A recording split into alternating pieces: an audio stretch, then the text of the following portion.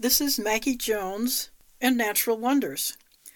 Jump in time with me to 1879. I think you'll enjoy being in Alaska with John Muir. He's yet another naturalist who wrote and who graces us with his travels, adventures, observations, and humor. The challenge will be keeping up with him. I'll be reading from Travels in Alaska, Chapter 8, Exploration of the Stickeen Glaciers. The copy of Travels in Alaska that I have is a Dover publication published in 2017, an unabridged republication of the work originally published in 1915 by the Houghton Mifflin Company. This is 1879, summer. Muir is 41 years old. Chapter 8, Exploration of the Stickeen Glaciers. Next day, I planned an excursion to the so-called Dirt Glacier, the most interesting to Indians and steamermen of all the Stickeen Glaciers from its mysterious floods. I left the steamer Gertrude for the glacier delta about an hour or two before sunset. The captain kindly loaned me his canoe and two of his Indian deckhands, who seemed much puzzled to know what the rare service required of them might mean, and on leaving, bade a merry adieu to their companions. We camped on the west side of the river, opposite the front of the glacier, in a spacious valley, surrounded by snowy mountains. 13 small glaciers were in sight, and 4 waterfalls. It was a fine, serene evening, and the highest peaks were wearing turbans of flossy gossamer cloud stuff. I had my supper before leaving the steamer, so I had only to make a campfire, spread my blanket, and lie down. The Indians had their own bedding and lay beside their own fire. The Dirt Glacier is noted among the rivermen as being subject to violent flood outbursts once or twice a year, usually in late summer. The delta of this glacier stream is 3 to 4 miles wide where it fronts the river, and the many rough channels with which it is guttered and the uprooted trees and huge boulders that roughen its surface manifest the power of the floods that swept them to their places.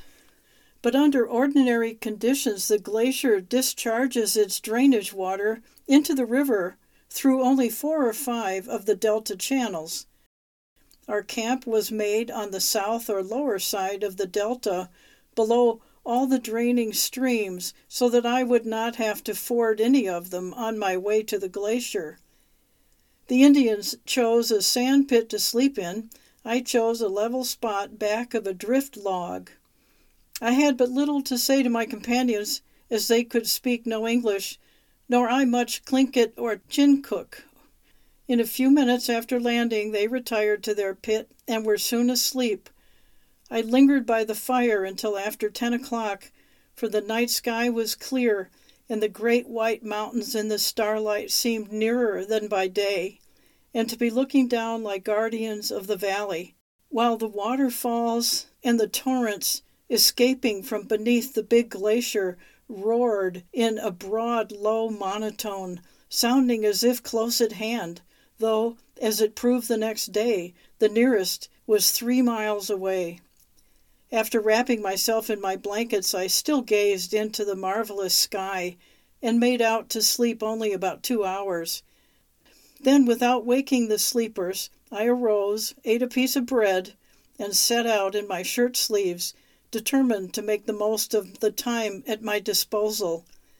The captain was to pick us up at about noon at a woodpile about a mile from here. But if in the meantime the steamer should run aground and he should need his canoe, a 3-whistle signal would be given. Following a dry channel for about a mile, I came suddenly upon the main outlet of the glacier, which in the imperfect light seemed as large as the river, about 150 feet wide, and perhaps 3 or 4 feet deep. A little farther up it was only about 50 feet wide, and rushing on with impetuous, roaring force in its rocky channel, sweeping forward sand, gravel, cobblestones, and boulders. The bump and rumble sounds of the largest of these rolling stones being readily heard in the midst of the roaring. It was too swift and rough to ford, and no bridge tree could be found, for the great floods had cleared everything out of their way. I was therefore compelled to keep on up the right bank, however difficult the way. Where a strip of bare boulders lined the margin, the walking was easy, but where the current swept close along the ragged edge of the forest, progress was difficult and slow on account of the snow-crinkled and interlaced thickets of alder and willow, reinforced with fallen trees and thorny devil's club, Echinopanax horridum, making a jungle all but impenetrable. The mile of this extravagantly difficult growth through which I struggled inch by inch will not soon be forgotten.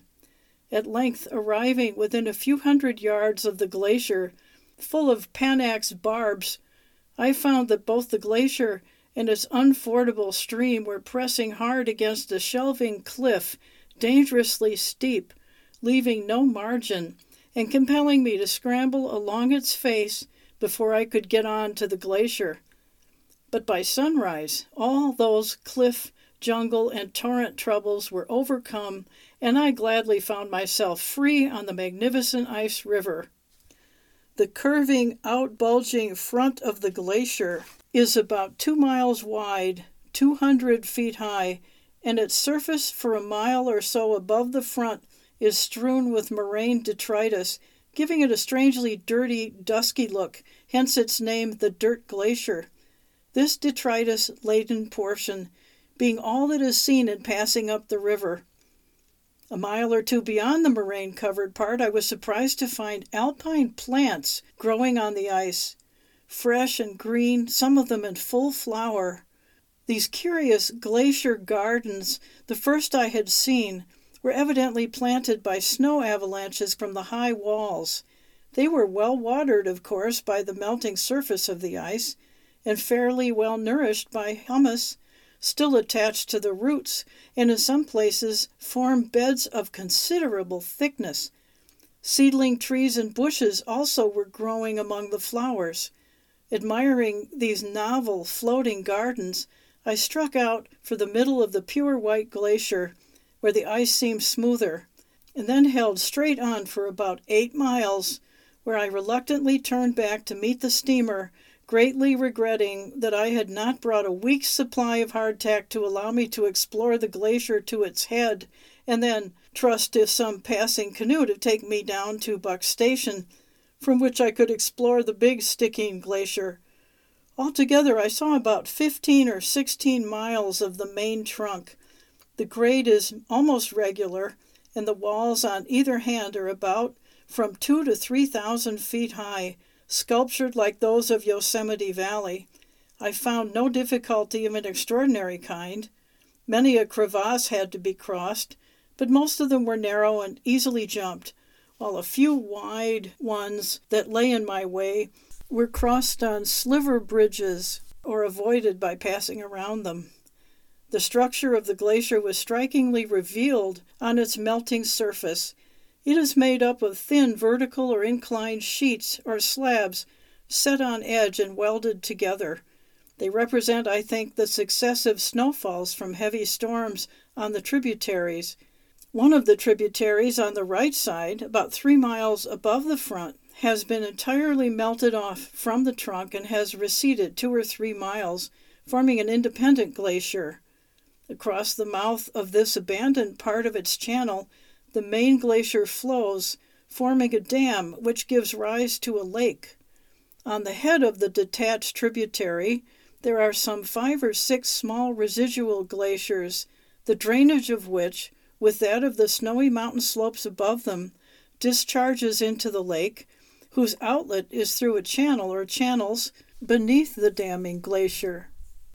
Now these subchannels are occasionally blocked and water rises until it flows alongside of the glacier, but as the dam is a moving one, a grand outburst is sometimes made, which, draining the large lake, produces a flood of amazing power, sweeping down immense quantities of moraine material and raising the river all the way down to its mouth, so the several trips may occasionally be made by the steamers after the season of low water has laid them up for the year. The occurrence of these floods are, of course, well known to the Indians and the steamboat men, though they know nothing of their cause. They simply remark, "The Dirt Glacier has broken out again."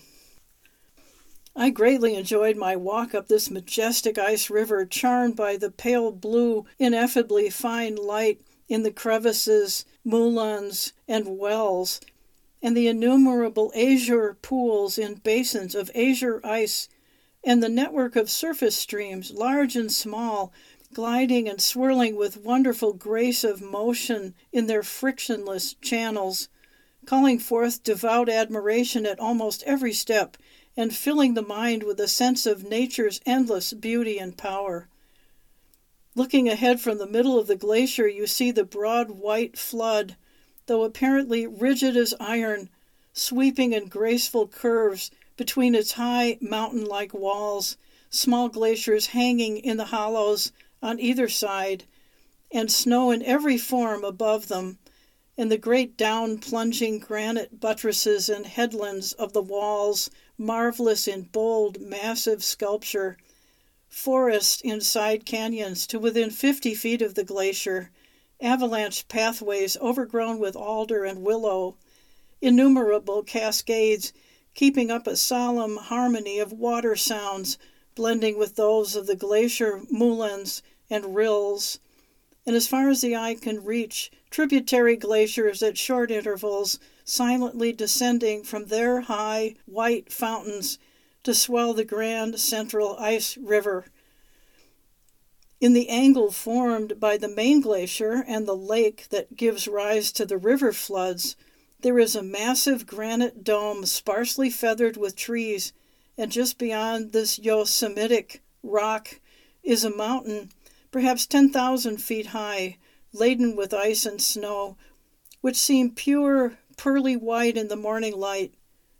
Last evening, as seen from camp, it was adorned with a cloud streamer, and both the streamer and the peak were flushed in the alpine glow.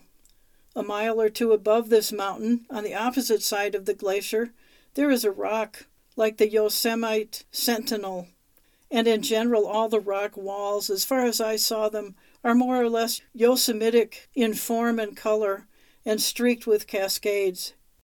But wonderful as this noble ice river is in size and depth and in power displayed, far more wonderful was the vastly greater glacier, 3,000 or 4,000 feet or perhaps a mile in depth, whose size and general history is inscribed on the sides of the walls and over the tops of the rocks in characters which have not yet been greatly dimmed by the weather. Comparing its present size with that when it was in its prime is like comparing a small rivulet to the same stream when it is a roaring torrent. The return trip to the camp, past the shelving cliff, and through the weary Devil's Club jungle was made in a few hours. The Indians had gone off picking berries, but were on the watch for me and hailed me as I approached. The captain had called for me, and after waiting 3 hours departed for Wrangell, without leaving any food, to make sure, I suppose, of a quick return of his Indians and canoe. This was no serious matter, however, for the swift current swept us down to Buck's Station, some 35 miles distant, by 8 o'clock. Here I remained to study the big Stickeen Glacier, but the Indians set out for Wrangell soon after supper, though I invited them to stay till morning. I'll stop there in reading that chapter 8. I'll read a little bit about John Muir from the Wikipedia site. His last name is spelled M-U-I-R. Muir was noted for being an ecological thinker, political spokesman, and environmental advocate whose writings became a personal guide into nature for many people, making his name almost ubiquitous in the modern environmental consciousness. According to author William Anderson, Muir exemplified the archetype of our oneness with the earth, while biographer Donald Worster says he believed his mission was saving the American soul from total surrender to materialism. On April 21st, 2013, the first John Muir Day was celebrated in Scotland, which marked the 175th anniversary of his birth, paying homage to the conservationist.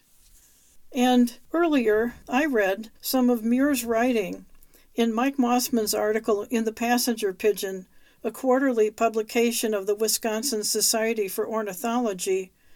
Mike, as well as being a naturalist and ecologist of the highest order, is an enthusiastic historian, and his article has extensive passages from Muir's book that he wrote 4 years before his death, The Story of My Boyhood and Youth, about his time in Wisconsin. He was 11 when his family moved to Wisconsin from Scotland in 1849, and he observed the changing landscape as European settlement was booming.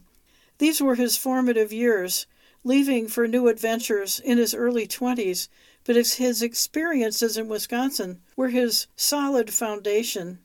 I recommend, if you want to learn more about Muir, hear more of his beautiful writing, look to the WDRT.org archive podcasts of Natural Wonders and look for programs 23 and 24.